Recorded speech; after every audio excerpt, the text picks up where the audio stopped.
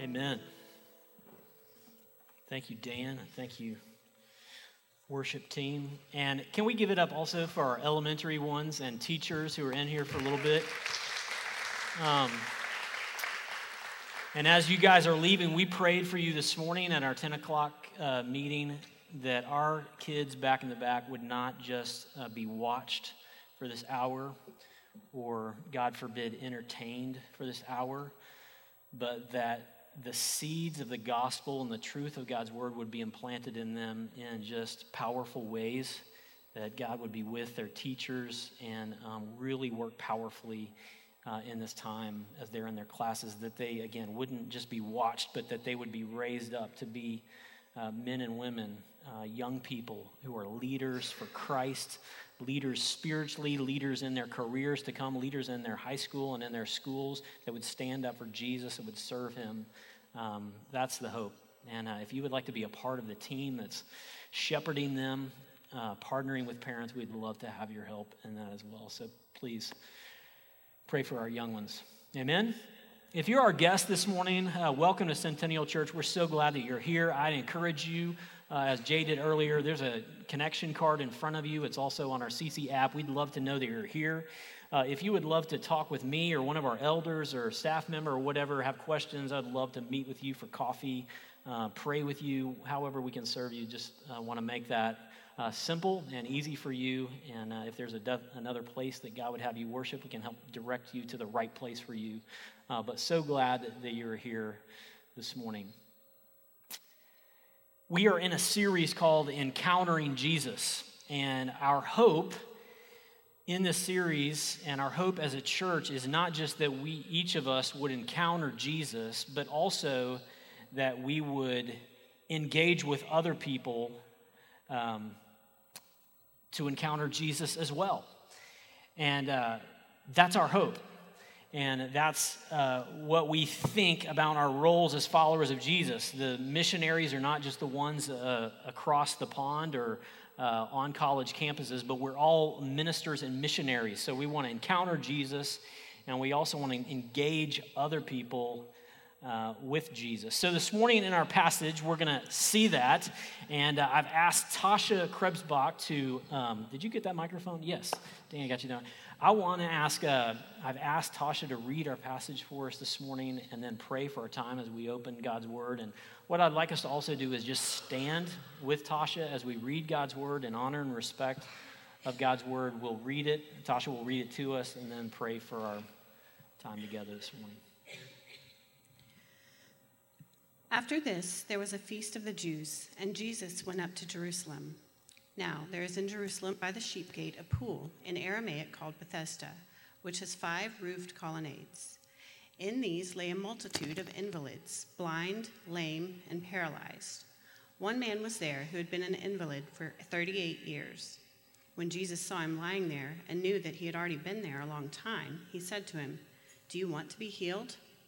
The sick man answered him, "Sir, I have no one to put me into the pool when the water is stirred up, and while I'm going, another steps down before me." Jesus said to him, "Get up, take your bed, and walk." And at once the man was healed, and he took up his bed and walked. Now that day was the Sabbath. So the Jews said to the man who had been healed, "It is the Sabbath, and it's not lawful for you to take up your bed." But he answered them, "The man who healed me, that man said to me, 'Take up your bed and walk.'" They asked him, "Who is the man who said to you, 'Take up your bed and walk'?" Now the man who had been healed did not know who it was, for Jesus had withdrawn, as there was a crowd in the place. Afterward, Jesus found him in the temple and said to him, "See, you are well. Sin no more, that nothing worse may happen to you." The man went away and told the Jews that it was Jesus who had healed him. And this was why the Jews were persecuting Jesus, because he was doing these things on the Sabbath. But Jesus answered them, "My Father is working until now, and I am working." This was why the Jews were seeking all the more to kill him, because not only was he breaking the Sabbath, but he was even calling God his own Father, making himself equal with God.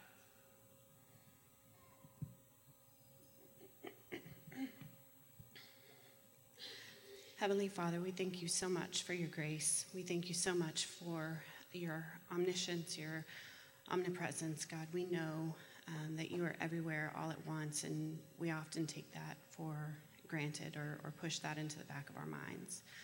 We thank you that you have orchestrated a way for us to come together, to study your word, to be reminded of who you are for us, what you've done for us, and why you truly are worthy of our worship and our everything.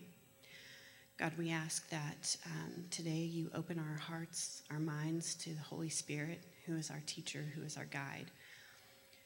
Help us to receive your wisdom. Help us to receive your word. Give Ross the fluidity to flow with what your Holy Spirit is calling him to say and to do, and help us to receive that and put that into practice throughout the week. We pray this in Jesus' name. Amen. Amen. Thank you, Tasha. You can be seated. So encounter Jesus and then engage others with Jesus in following Jesus as well. Encounter Jesus and then engage others with Jesus. One of the things as we engage others about Jesus and about the claims of Jesus, one of the things that you may have run into, you will run into as you engage some about Jesus, is this claim that's sometimes made, well, you know, Jesus never actually claimed to be God. That's one of the things you might hear. Perhaps you've heard that before. Jesus never actually claimed to be God. Now, some of you may be sitting here and thinking, what? What do you do with that? Is that right? Is that true? And here's where I want to help us this morning, okay? The Gospel of John shows us that over and over, Jesus is doing things, saying things, being accused of things, all leading us to conclude, and all leading the followers and the people in the first century to conclude that he is not just a man, but that he is God. He is the Son of God. And so John has all these different episodes to get us to the point of saying, no, Jesus is not just claiming to be a prophet or a philanthropist or a miracle worker, a healer. He is getting us to the point of faith in Jesus as God, as God's Son. So while it is true, there is no place that you can turn to in the New Testament where Jesus says these words, I am God. That's true. You should know that, okay? Don't want anyone going to college, Philosophy 101, and be surprised at that. There's no place in the scriptures where Jesus uses those three words, I am God.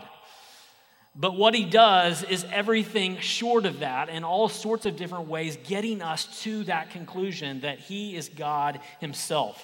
And one of the ways he does that very clearly is in our passage this morning, because those religious leaders, those Jewish leaders, Bible scholars of the day, hear very clearly what Jesus is claiming. So clearly that it says they are plotting to kill him. So he is not just claiming a ethical path or steps to peace with God. He is claiming to be God himself, as we see in this passage. So here's where we're going this morning. As we continue, this series on encountering Jesus.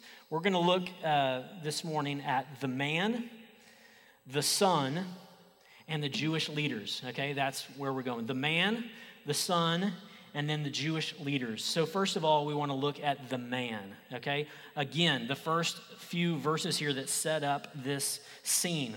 Verse 1, after this, there was a feast of the Jews, and Jesus went up to Jerusalem. Last week, we encountered Jesus, and he was at Capernaum. And this guy from Cana had come down to Capernaum and asked Jesus to heal his son. Now, in the travel log of Jesus in John, he is now going back south to Jerusalem, to the region of Judea, and there's a feast there.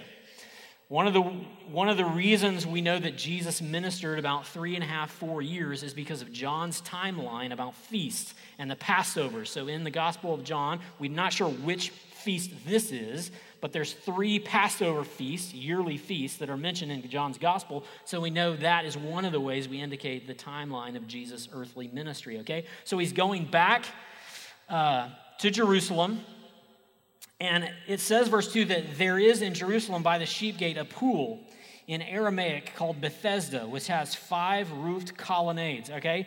Time out just a second. Let me geek out for just a minute. But I traveled to Israel in 2007, saw the excavation of this pool, the Pool of Bethesda. You should know that in centuries past, particularly in the 1800s, with modern critical scholarship, this was one of the passages that critical scholars would say, you can't really trust the New Testament because we haven't found, there's no knowledge of this pool. Well, guess what? In the 1900s, they find this pool. And they also object, well, why would a pool have 5 colonnades or 5 porches? You've never heard of a pentagonal, that's not a word, a pool shaped like a pentagon. Well, this is one of the major archaeological proofs that what the New Testament is saying is legit, because they found this pool and they found how the 5 colonnades or 5 porches fit, okay? You can go there today, as I did, and you can see the remains of this, and then you can go to St. Anne's Church, which John is nodding his head over there, St. Anne's Church, and you can go, you think the pool is impressive, St. Anne's Church, and that's what they did in ancient times. Anytime there was a historical site, maybe Jesus was here, what did they do? They built a church right on top of it, okay? So St. Anne's Church is right next to the Pool of Bethesda. You can go in there, and I was with a group, and we went in there, and the acoustics and the beauty of this chapel just makes me look around here and think, so drab.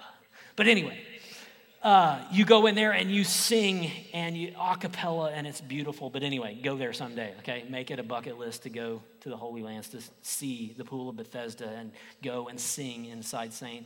Anne's Church, okay? So anyway, here Jesus is, and he meets this man.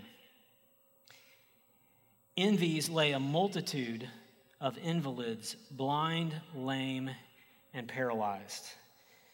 Jesus comes across this man who is helpless. And last week I misspoke before I studied this passage adequately, okay, so let me ask for your forgiveness. Last week I said that if you contrast the end of chapter 4 with chapter 5, you have a guy in the end of chapter 4 who's desperate. He's a official, he has power and position, and he cries out desperately for Jesus to heal his son. And I contrasted that quickly and not sufficiently enough in study with the passage this week where I claimed that this invalid was kind of saying an excuse. Sir, I have no one to help me.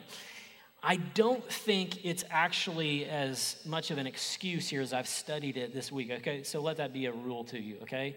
The word is totally trustworthy, without error. You can take it on authority, but the preacher is not always without error, okay?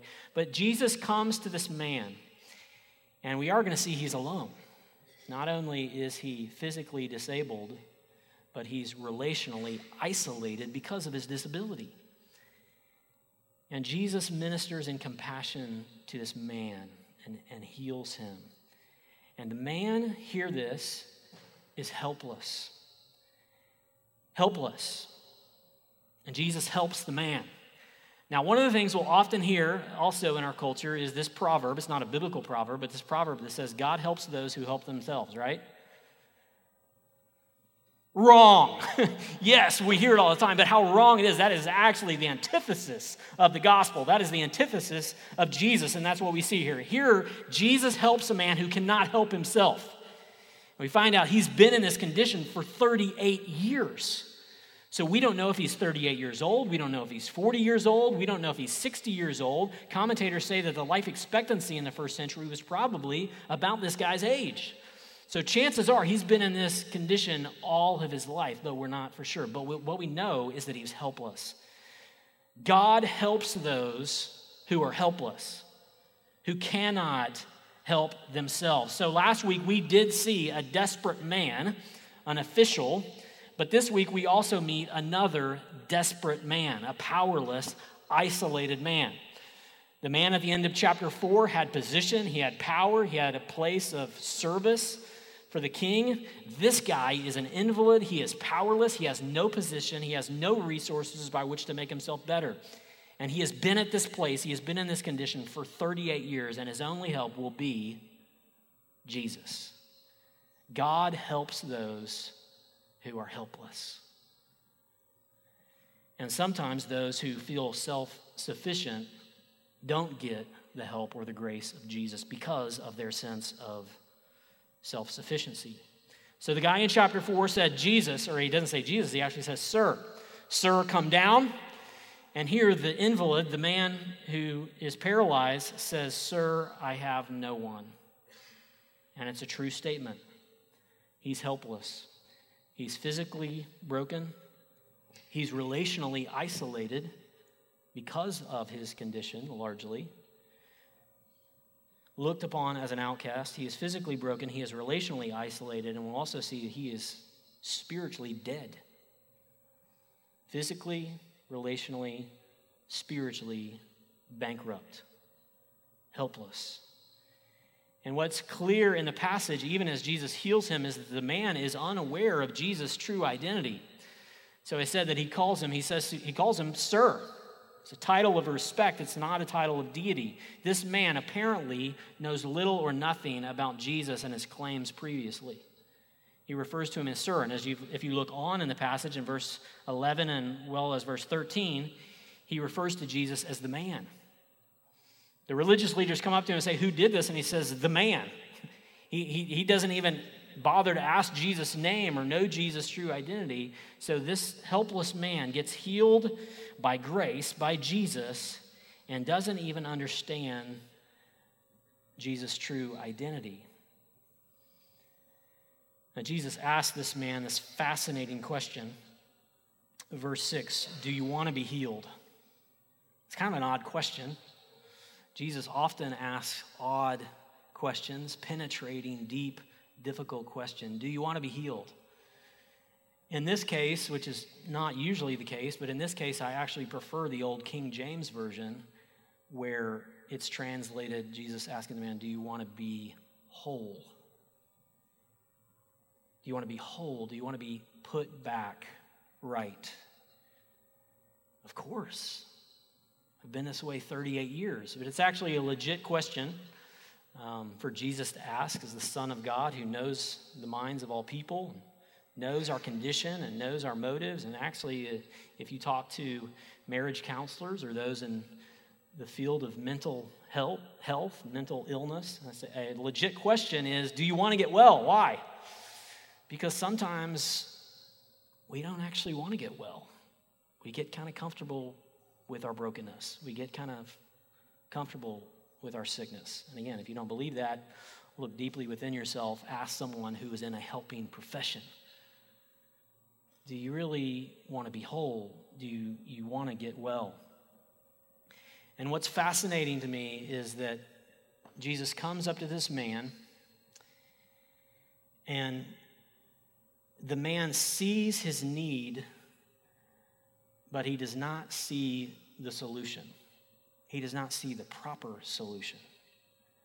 Because what is the man looking to for his health, for his healing? He's looking in this pool, in this water, which, according to verse 4, time out, another issue here.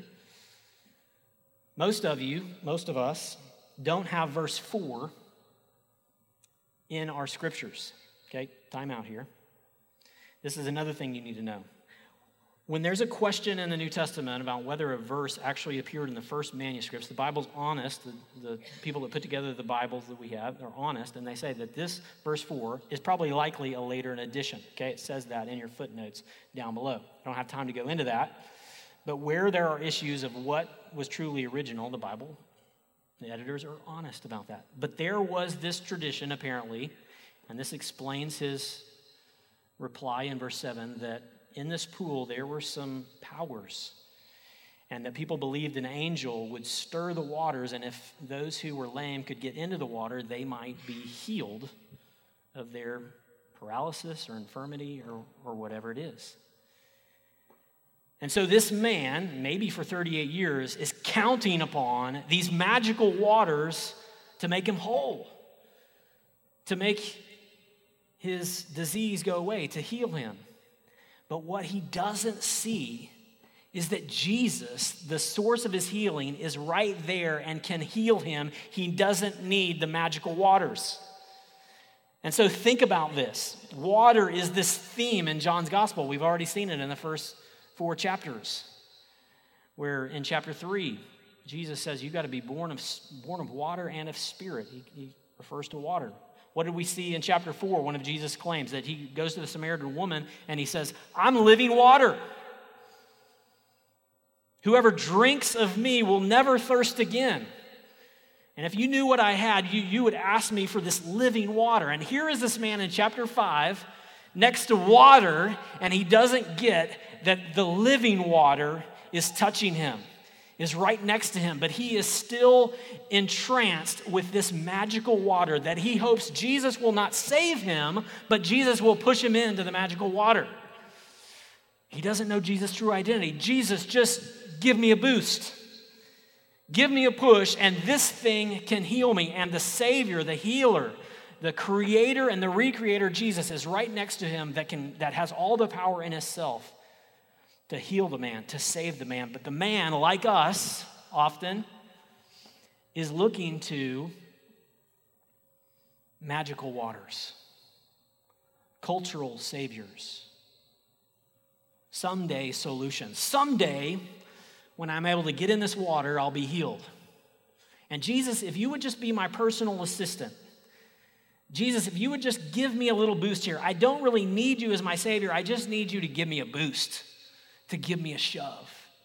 And do you see the parallel for you and me? Jesus, I don't really need you to be my Savior. I don't really need you to die on the cross for me. I just need you to give me a little boost, to help me get into this water that I think will heal me, that I think will satisfy me. And what we do is we want a little Jesus vitamin, a little boost from Jesus, but we're still relying on these magical waters to bring us the significance, the security, the guiltlessness that we want. Someday, if I achieve this status, if I get married again, if I achieve this job promotion, or have this much income, Jesus, if you would just help me on this journey to career success, if you would just help me on this personal journey to my own fulfillment, then I'll be whole. I'll be well. So what are these magical waters? What are these cultural saviors? What are these someday solutions that we look to? That tell us, or that we tell ourselves, I'll be whole. If I just had this, if I could just get in here, I will be whole and I will be welcomed into the community and secure if I get this. So for this man, it was simple. I just got to beat these other people. I just got to get a boost and I got to beat these other people and then I'll be the first into the water and then I'll be healed. So it's salvation by competition. I just got to be better. I just got to be faster. I got to be better than the guy next to me. And then I'll get in and then I'll be whole. It's salvation by competition. We also face salvation by competency. As I said, if I just get to this place in my career, if I just have this much business success, if I just get to a level of comfort, if I'm just able to move further north and have the comfort and the ease that I want, if I can get my kids to do what I want and turn out right, and then I'll have that fulfillment. Because what actually is salvation? Well, we know it's freedom from the penalty of sin and life with Jesus and eternal life to come. But if you think about it, salvation frees me of guilt, shame, and inadequacy, right? Salvation frees me of guilt, shame, and inadequacy. So what do? We try to find false saviors. We try to find magical waters that will what? That will give us shamelessness. That will take away our inadequacy, of which we will no longer feel guilty if we have this, if we accomplish this. Salvation frees us of guilt, shame, and inadequacy. Salvation puts us in right relationship. And if this guy could just get in the water, if he could be healed, then he would have right relationships. And we do the same thing. I do the same thing. If I could just accomplish this, then I'll be connected. Then I'll have the right relationships. Then I'll be without this feeling of inadequacy, without this feeling of guilt. Salvation frees us of guilt, shame, and inadequacy. It puts us in a right relationship. It brings security, and it promises a better future. Someday, if Jesus, you'll just give me a boost and get me this degree, get me this place of promotion or prominence, then I'll be whole. Then I'll be satisfied. Which leads us to the claims of Jesus, the living water. Who is this Jesus that comes to a helpless man? And I think we're supposed to interpret this entire passage and Jesus' actions here. I think we're supposed to interpret the entire story with verse 18, with the conclusion in mind. Verse 18. Look again with me at verse 18. This is why the Jews were seeking all the more to kill him, because not only was he breaking the Sabbath, but he was even calling God his own Father, making himself equal with God. That's the way they interpreted his actions, that he was claiming to be equal with God. So who is this Jesus that comes to the helpless man? He's one who claims equality with God. He's one who is working with the Father. He's not just a personal assistant. He's not a consultant. He's not one to just give us a little boost on our own personal journey of finding wholeness. He's the living water himself, the one that we're to repent from our magical waters and go to him for life and for salvation. That's the Jesus that we meet here, that we are to meet here. And notice that Jesus initiates with the man. Jesus comes to the man first. This man is so helpless he could never get to Jesus. Much like you and me, we will never get to Jesus unless Jesus comes first to us. This is supposed to be a picture of that. We're totally helpless on our own. We have no power. We have no ability. So Jesus initiates. Jesus comes first to the man. He reaches out to the man before the man knows who he is. And this is the theme. This is the teaching of Scripture, not just of Paul or big words used later in the epistles, but this is the teaching that we see illustrated here, even from Jesus. John chapter 6, verse 41 and 44, 41 through 44. Jesus says this later on in his Gospels. The Jews grumbled about him because he said, I'm the bread that came down from heaven. Another audacious claim, verse 42, they said, is not this Jesus, the son of Joseph, whose father and mother we know? How does he now say, I have come down from heaven? Jesus answered them, do not grumble among yourselves. No one can come to me unless the Father who sent me draws him. What's Jesus claiming? You are just as helpless, I am just as helpless as this man here, unless the Father does something, unless God moves first, unless God initiates first. Likewise, John chapter 15, verse 16. You did not choose me, but I chose you and appointed you to go and bear fruit. 1 John 4:10, Jesus says this. In this is love, not that we have loved God, but that he loved us and sent his Son to be the propitiation for our sins. He acts first. He takes the initiative. Jesus is the one who came to save us. When we could not save ourselves, he took the first step. The only reason that any of us in this room will ever turn to Jesus or have turned to Jesus is because God came to us first. Not only does he take the initiative, we see obviously here, like we saw last week, that this Jesus is a Jesus of compassion.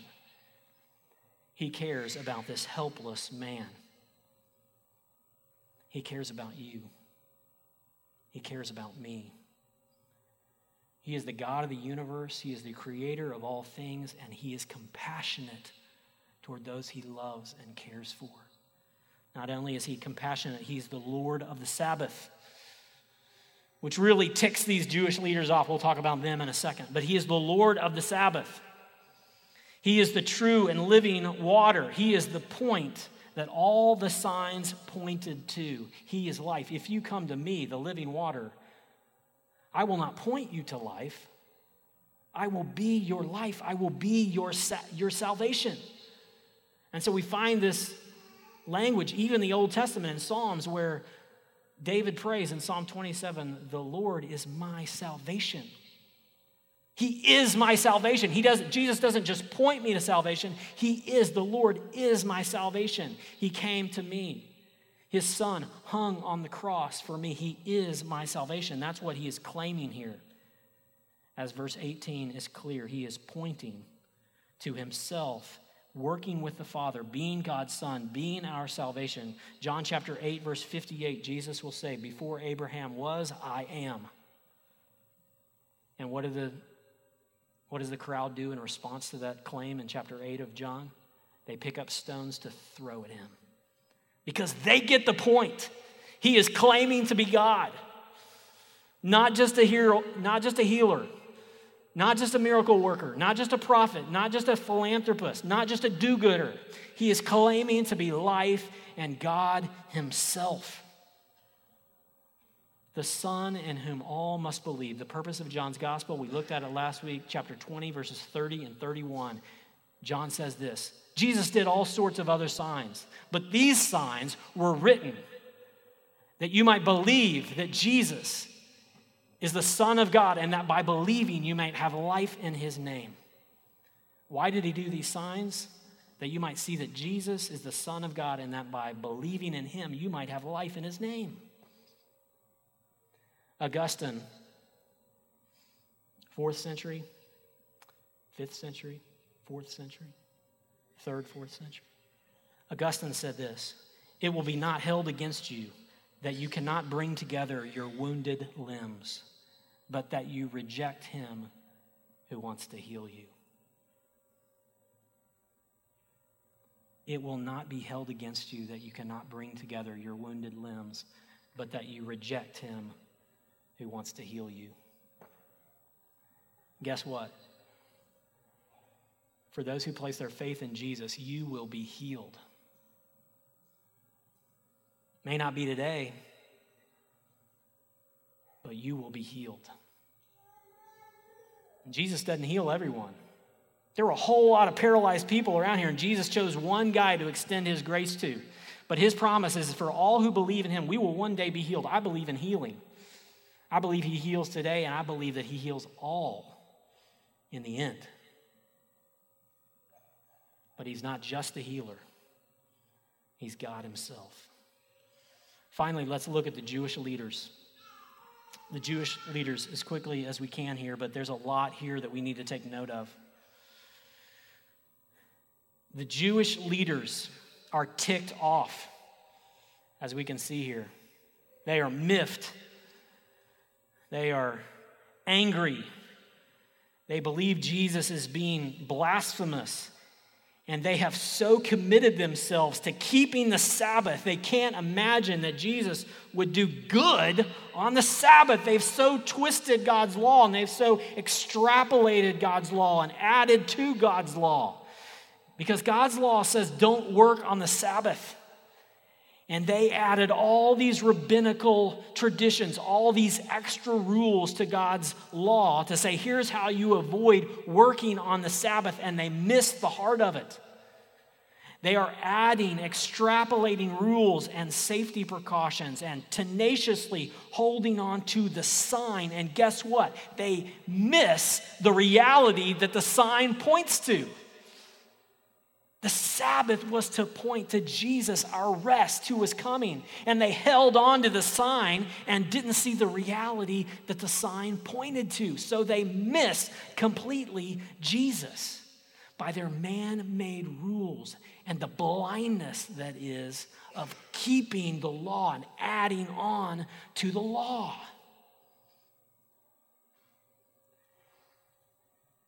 We are in danger when we take away from God's law as well as when we add to God's law. And it's been that way from the beginning. Quickly, flip with me, Genesis chapter 3. This is where this starts in the garden. Because the first thing that the enemy does, the first thing that Satan does, verse 1 of chapter 3, the serpent Satan, the serpent, was more crafty than any other beast of the field that the Lord God had made. He said to the woman, did God actually say? What's he doing? Don't really take God at his word. Did he really say that? Deleting from God's law. That's the way we typically think about it. But the problem of the Pharisees and the temptation for us is not just to delete from God's law. Look at the temptation of verse 3. These are Eve's words right here where she misses it. Eve says, he told us, you shall not eat of the fruit of the tree that is in the midst of the garden, neither yet shall you touch it, lest you die. Now, did God say, don't touch the tree? He did not. And yet in her natural wisdom, she said, well, he said don't eat it, so surely it's even better if we just don't touch it at all. What does she do? She added to God's law. That is what the Pharisees have done here through their entire lives. Adding to God's law. Be careful. We want to be people of the book. We don't want to take away from God's word, but we also don't want to add extraneous things to God's word with man-made human traditions. We can run from God by breaking all the rules, and we can run from God by keeping all the rules. You realize that? These folks missed Jesus. Why? Because they were keeping all the rules. Their confidence was in their obedience. Their confidence was in rule keeping.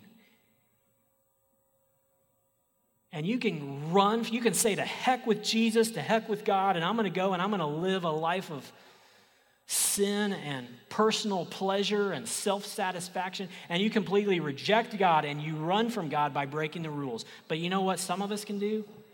We can try our best to be really good people and keep the rules, and what does that do?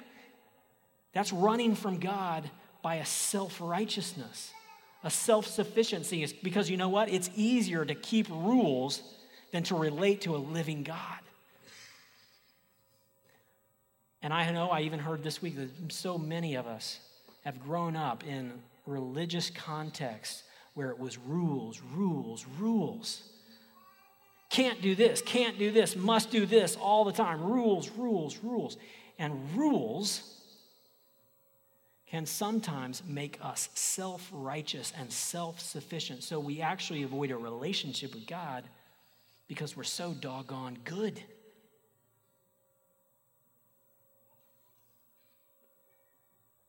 John chapter 5, he's going to go on.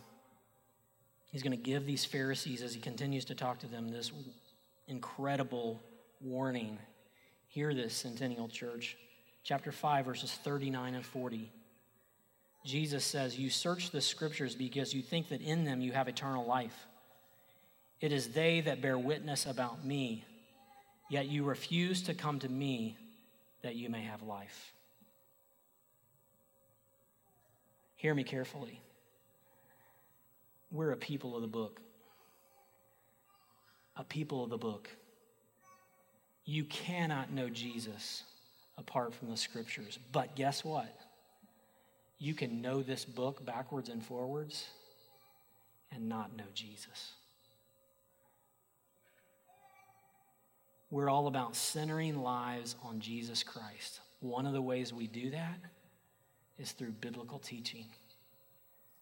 But the Bible and Scripture was given to us not as an end itself, but as a means to the end of knowing Jesus. And Jesus told these guys, and he tells us, you come to the Scriptures because you think that in them is life, yet you refuse to come to me. You see the signs, but you haven't come to the reality to which they point. And so at the end of this story of incredible, miraculous healing, who's sick? Not the man, the religious people are unaware, sick, and dying, though they've been totally committed to rules.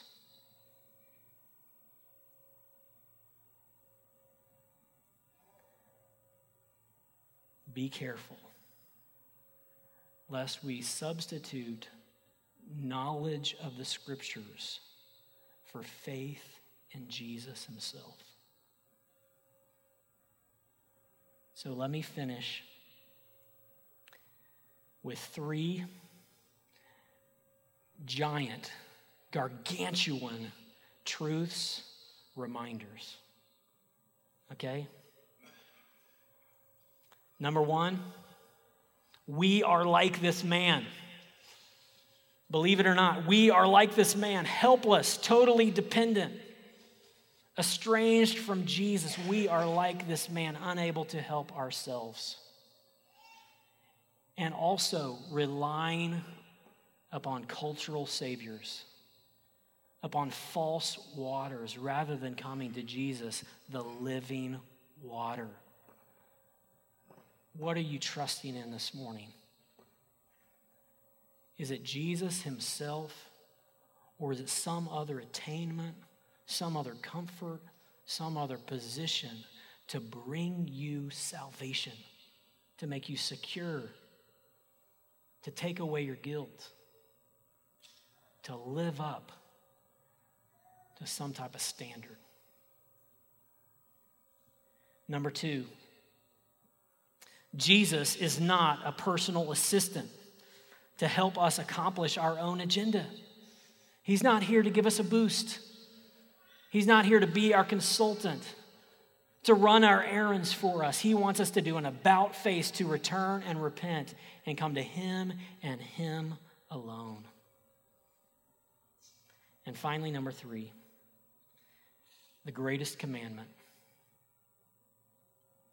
is not to keep the Sabbath. The greatest commandment is to love God and love others. To love the Lord your God with all your heart, soul, mind, and strength, and love your neighbor as yourself. That's what life is about.